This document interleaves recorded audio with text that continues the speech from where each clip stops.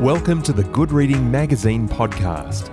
Good Reading is a monthly magazine dedicated to books and reading and aims to help readers discover their next favourite book. You can find out more about the books discussed on today's podcast at goodreadingmagazine.com.au. Hello and welcome to the Good Reading Podcast.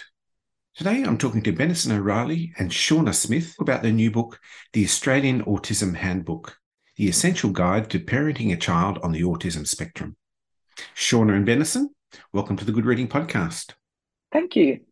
Thank you. Benison, your son Sam has been diagnosed with ASD, autism spectrum disorder, and Sam is now an adult. What has the journey been like for you and your family? Our journey has been a bumpy one, I would say, which I think is the case for most parents of a child on the spectrum.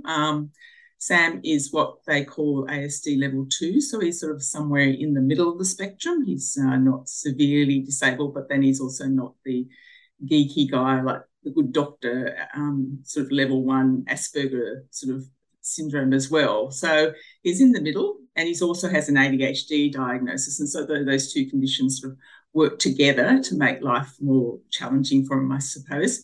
He started off in a special education, but has now then moved to a mainstream high school where he went through with support, did his HSC, non-academic, but got his HSC. Now, since then, has been doing sort of early job training as well. He's learning to drive. He goes to the gym.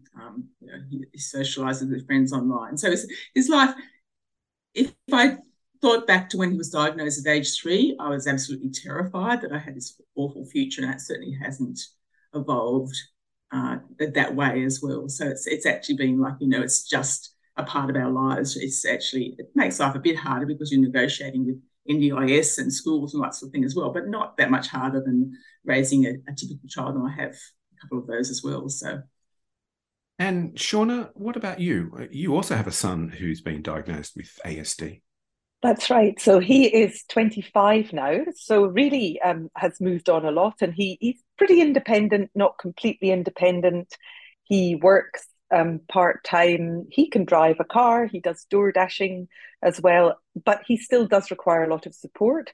But like Benison, when he was diagnosed at age 3 with a lot of delays, and he has a massive language disorder, I was absolutely not sure what the future would hold. And back in those days, there wasn't really a great deal of good information around. So I can still remember, just the shock of thinking, I don't know anything about autism. What am I going to do? And I look back and wish that I wish I hadn't worried so much about him. I wish I'd just taken it one day at a time, and because he's living a great life. And like most people with autism, he's got some special interests which give him the most enormous amount of pleasure. So he started playing guitar and listening to music when he was quite young, and it is so much part of who he is. I often am envious of how much joy he gets from the things that he knows a lot about. So I have learned a lot, from him. And Benison, how's our understanding of the condition changed? It was first written about, identified in the 1940s, not that long ago. That doesn't mean it didn't exist, but someone had to actually identify it and write about it as a unique condition, of course. So in those days, it was largely thought of as being a very severe condition because obviously the parents had presented their child for diagnosis where the children had profound difficulties. So over the years, for many, many years, it was thought to be this syndrome, the very severely affected, very isolated, may have no speech sort of condition. And then that was continued on until the late 80s when they recognised Asperger's as being a syndrome, which is to say these higher, well, I'm using the term higher functioning, I'm saying that I'm not meant to use that, as we can discuss later, but these individuals with no intellectual disability, good language skills, but just these problems with socialisation and obsessions, so that was recognised in the late 80s and went into becoming part of the diagnosis in the 1994 in that DSM-4. So that's when we sort of realised the spectrum, as they call it, it's called a spectrum because of the fact it's so varied, became a much wider diagnosis. So it's so now that's the issue now. And of course, since then also we've recognised in those days it was thought to be almost all exclusively a condition that affected boys. But now, of course, we realise it's actually affecting a lot more girls than we used to as well. And that's certainly something that's happened probably really only in the last 5 or 10 years. And a lot of young women are getting diagnosed as adults who've gone through life not fitting in, having lots of mental health diagnoses, and are now belatedly being diagnosed with autism as well. So we've sort of gone from thinking it was a very severe condition to a much broader condition, affects everyone differently, but also can affect girls not quite as often as boys, but certainly the ratio is much closer than originally thought. I want to talk specifically about diagnosis and how difficult that is. It's not only difficult, but it's contentious and sometimes quite costly. What advances have been made in diagnosing autism? We do now have Australian guidelines on diagnosis, which I suppose have framed the way these clinicians can think about diagnosis, and it covers all these different, as we mentioned, about the fact that it has different sections for girls, older people as well, because some people get diagnosed when they're older as well, so how age might affect the manifestation of autism as well as people mature. I think there's still a big problem, of course, around access. There's not enough clinicians around, so there's always going to be a waiting list, especially for public services. So, of course, if you've got someone there sitting around waiting for a diagnosis, that is a serious issue. Probably less so now with the NDIS, because you can actually get access to early intervention before diagnosis, which is a great thing about the NDIS. Sean is probably more qualified to talk about the NDIS, but that is one of the great advances. You can actually get access to NDIS before you have an official diagnosis. But in the past, of course, if you were sitting around waiting for that diagnosis before you could get access to resources and funding and intervention, obviously that was a terrible time for parents to have to wait for that as well.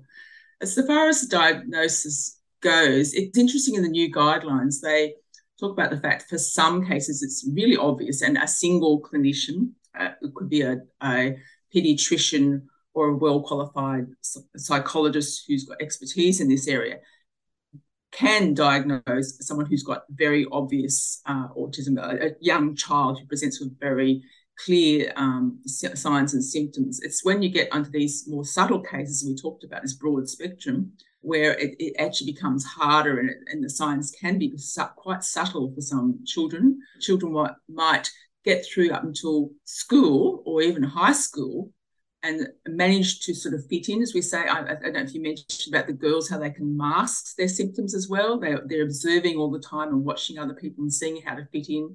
So they can actually get through to quite older ages by sort of trying to adopt their square peg into a round hole, for want of a better term. So those are the more complex cases that may take longer to diagnose, and also probably need what they call a multidisciplinary diagnosis, where you actually get several clinicians, which might probably get a paediatrician or a psychiatrist, a psychologist, a speech therapist, sometimes an occupational therapist, all getting together and making a sort of consensus decision. But even then they may hold off on that until a few years later when it becomes more obvious. But as I say, some people can actually get through until their primary school or even high school, where the social demands just become too great, and that's when the diagnosis becomes clear.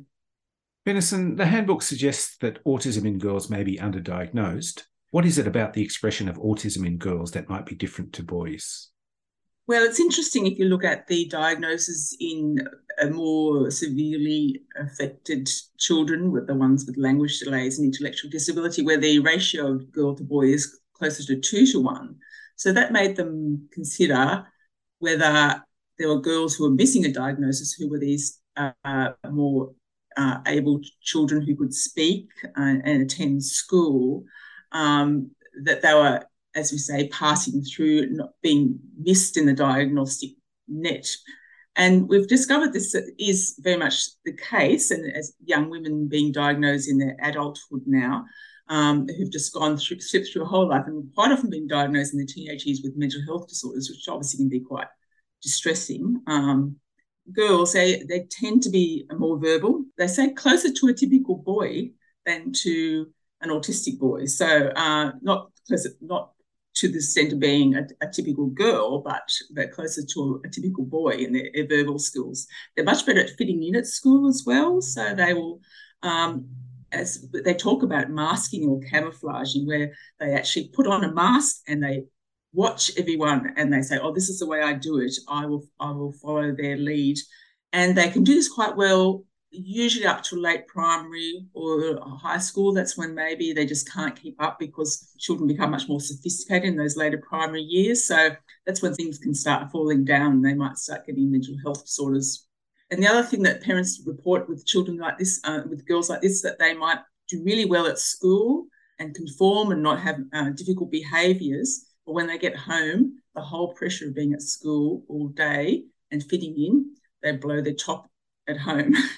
And I think the parents call this, and I think it's a great term to think about, the Coke bottle effect, where you're sort of shaking a bottle all day and it's getting bumped during the day, and then they get home and you open the lid and everything goes everywhere. So the other way, sometimes girls might just retreat into themselves as well. So they're spending all this effort trying to fit in. And it works to a point, but then it gets to the point where it just becomes too much. So that's why a lot of these girls have been missed with their diagnosis or misdiagnosed. So it is now being recognised that we have to also look for girls in autism in girls, and we have to look in a slightly different way. Now, we've talked about the way our understanding has changed, but along with that is the language we use to describe autism. Shauna, we used to use terms like high functioning and low functioning. And what was your attitude to those terms? Did you use them yourself? How has that changed over the years? I didn't really use them myself when my son was young, because he was good at doing some things and other things were really difficult for him. So, and I think that's just life, you know, everybody has a range of abilities. And the term high functioning was, Asperger's had sort of taken over from that in a way, but I always knew my son didn't have typical IQ or normal range, and his language was really delayed. So that was never for us. It was very difficult. I always have liked the term autism spectrum disorder, because I think that's just the way it is. And everybody has got some strengths in some areas where they need support. So we're just not using those terms ever at all anymore. And particularly low functioning, it was like chucking somebody in the dustbin. You know, it was really not good. If you're going to talk overall, you talk about high support needs, low support needs. Much better to talk about the individual and say, this person needs help here, this person doesn't need help there, and let's try and always get the person to have as much say as possible, which of course you cannot do with very young children at all. But people with autism are now really claiming their strengths and sharing information now. The internet has a big part to play in that. They've been able to express their own views and develop their own sense of pride and recognise their strengths, as Shauna alluded to. And so they've actually owned the term autistic now, and generally adults on the spectrum will prefer to refer to themselves as autistic. So that's a big area. And also, of course, these people are now, when they talk about this, they don't like the language around, the diagnosis, which is in the DSM-5, is all about deficits. And so we're trying to move away from those terms and talk about behaviours, use non-pejorative terms to make it less a negative diagnosis, not talking about someone suffering from autism, all these sort of terms which we used to bandy them around, and now we're sort of saying, well, actually they're terrible terms. And I think about when I was a parent, you know, having all these terms when Sam was first diagnosed, being told to me, it's just so soul destroying. And we know now that the future can actually, as we mentioned before, be quite positive, and but at that time it can make parents very depressed to be talking about these terms in such a negative way. So the fact that older autistic people have now sort of claimed the narrative, I suppose, and talking about it in a much more positive way, I think will actually help parents as well. It's not always easy, because some autistic advocates want to make autism not out to be any sort of disability as well. And it's not quite that simple, because some people actually are quite disabled, and some of the parents of those children can feel a bit disenfranchised, I suppose, by this terminology, because they look at their child and say, no, my child actually has a severe disability. So it's trying to find the middle ground there, where we celebrate the strengths of autism and use this positive language, but also recognise that some individuals need more support than others. My role in the book was more to interview families and to interview autistic people, and Benison is the writer of the evidence-based sort of medical side of things and the pharmaceutical side of things. My job was to interview people and get out of the way, you know. So we have a chapter in the book where autistic adults share their advice to the parents of newly diagnosed children. And I think it's one of the most valuable things. So my job was to interview and type it all up, but their words are in the book, and they explain what their parents did that worked really well for them as little kids, what didn't work so well, and they give warm, caring advice to new parents. And I think that's one of the most useful things in that book. Something that is central to the upbringing of young children and to the lives of the parents that are bringing up those children are three big issues: sleeping, toilet training, and eating. Now, these are issues confronting every parent. But what are the additional challenges there for children with ASD in dealing with those big issues? Yeah, these are huge issues, and they're issues for any parent, but they can be specifically difficult with children who are on the spectrum, especially sleeping, because young children can often sleep very poorly right from babies. And so parents, and I was one of these parents, can be extremely sleep deprived and have children who, and this was my case, who are up at the crack of dawn and don't play with toys and don't sit quietly and need to be run around. So, one of my pearls of wisdom was just make peace with early mornings and get out and exercise yourself and help your kid run off some energy. I think that with all of these things, the sleeping is really impactful in a negative way for families if it's not going well, as is eating, because it's very central to a parent's well-being to see their children eating well. And for some children on the spectrum, eating can be really difficult because of the sensory sensitivities that they have. And parents need advice, and they need a lot of compassion and not judgmentalism from other people. And that also requires professional guidance. And the good news is now that, as Benison said, you do not need a diagnosis to go or to phone up the NDIS and say, my child has difficulties in this, this, and this. And you should start to get some professional advice on dealing with these really crucial issues. A child who doesn't eat or doesn't eat well absolutely breaks a parent's heart and makes them very anxious. And this is my experience. So that helping to help the child is really crucial to getting going. Toileting is also an issue, but I think this is reflected in what professionals have said in the book, is don't worry about it. If your child's still in nappies at 4, it doesn't matter. It's our kids. Well, if your child has delayed like mine did, it's only a delay. It doesn't mean that they'll never do it. And I was certainly one of those parents that wanted him toilet trained alongside other children, typically developing children. And I had to let go of that and just realize that he would do things. It would just take a longer time, and I needed to learn patience. The most important thing with all of these crucial developmental steps is to break everything down in tiny increments and just learn a little bit, learn a little bit, learn a little bit, learn a little bit, and you will get there. And I can say that my son at 25 is now doing things that people might have done in their teenage years, or having experiences and emotions that people might have had a lot earlier. But he's delayed, he will get there. I think Shauna alluded to it earlier, how she didn't know anything about autism, and how parents frame a lot of these milestones for their children. They might look at them as if their child is typically developing. So in areas, as she mentioned, about toileting, yes, Sam was toilet trained later than normal.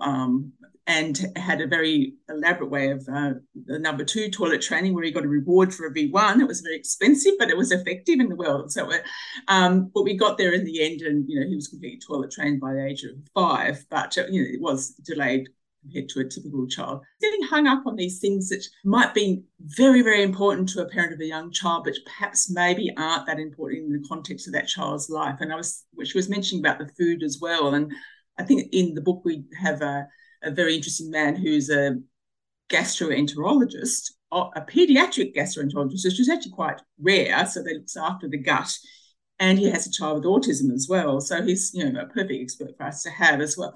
But he did mention that, I remember once, how he had a child that had, probably only ate 3 or 4 foods, but those 3 or 4 foods were enough for that child to get decent nutrition. So in many ways, the parents worrying about them child only eating a few foods. If those foods are giving them good nutrition, that's a battlefield they may not really need to have, especially when they're younger, and they can work slowly over time.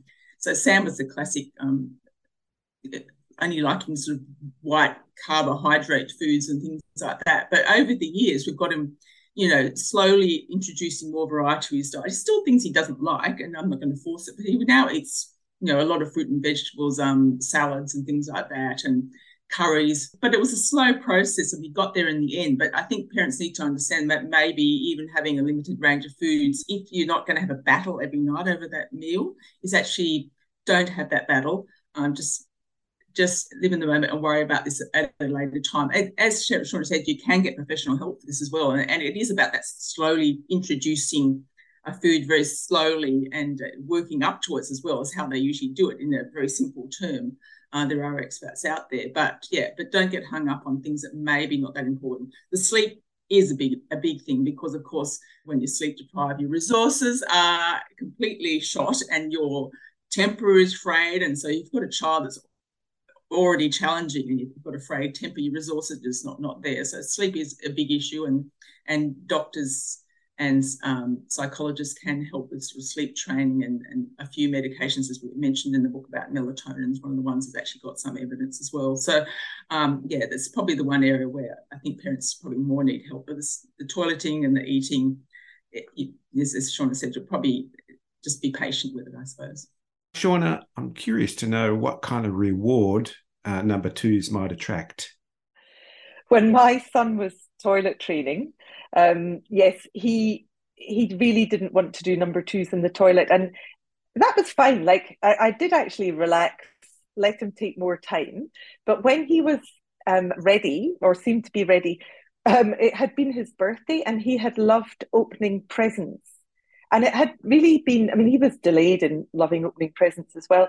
And I used to wrap up little presents for him with a little ribbon round the top. And if he sat on the toilet, he was allowed to unwrap one.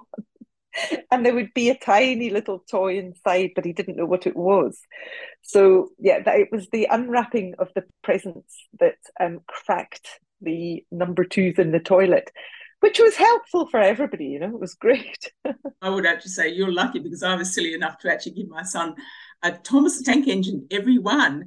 And I don't know if you knew how much they were. They cost me thousands of dollars. But he was like a lot of boys, a lot of children on the spectrum, they love Thomas the Tank Engine. Some parents actually joke it should be in the diagnosis, but for some reason, something about Thomas that really appeals to children. I think maybe the fact they have these very obvious facial expressions and things like that on the trains, it's sort of quite funny, but it's a real thing on the spectrum that a lot of the kids will love Thomas the Tank Engine.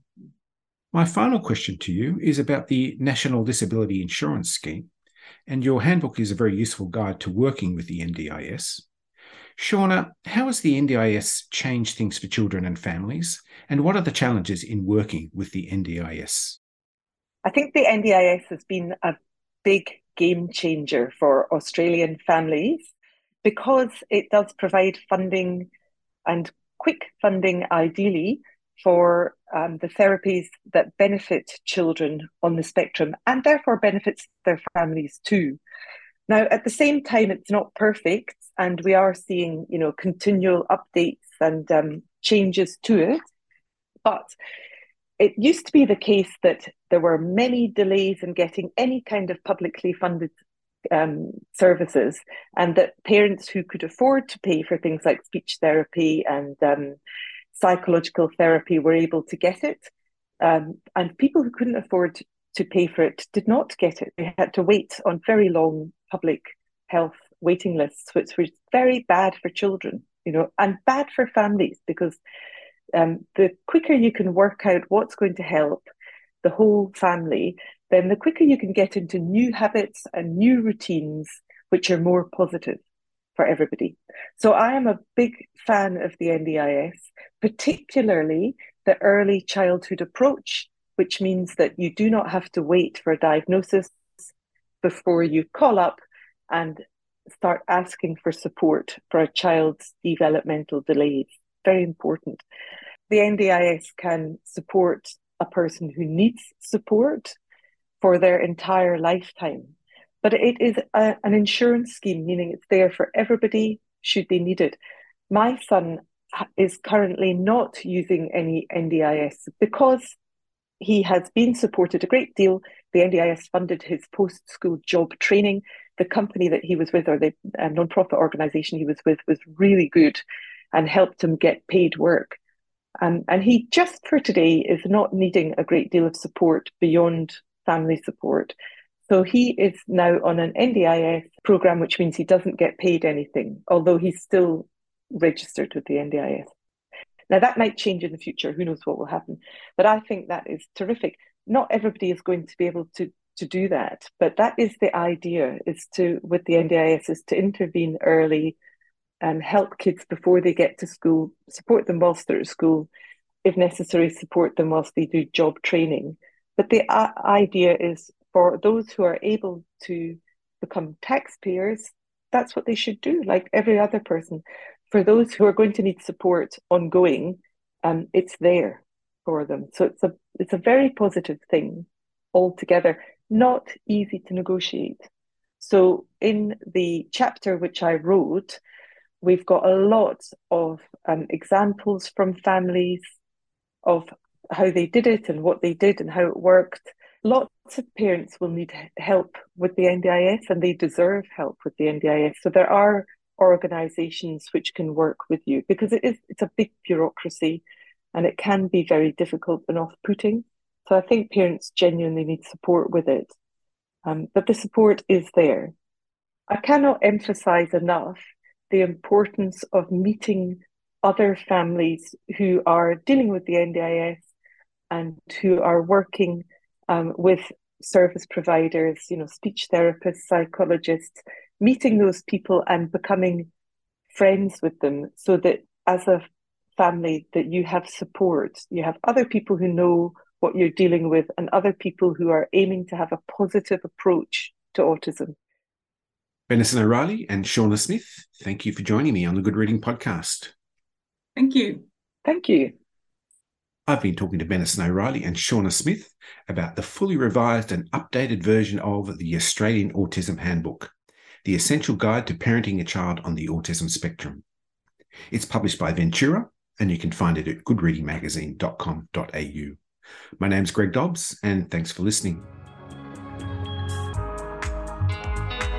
Subscribe to Good Reading print and online magazine at goodreadingmagazine.com.au.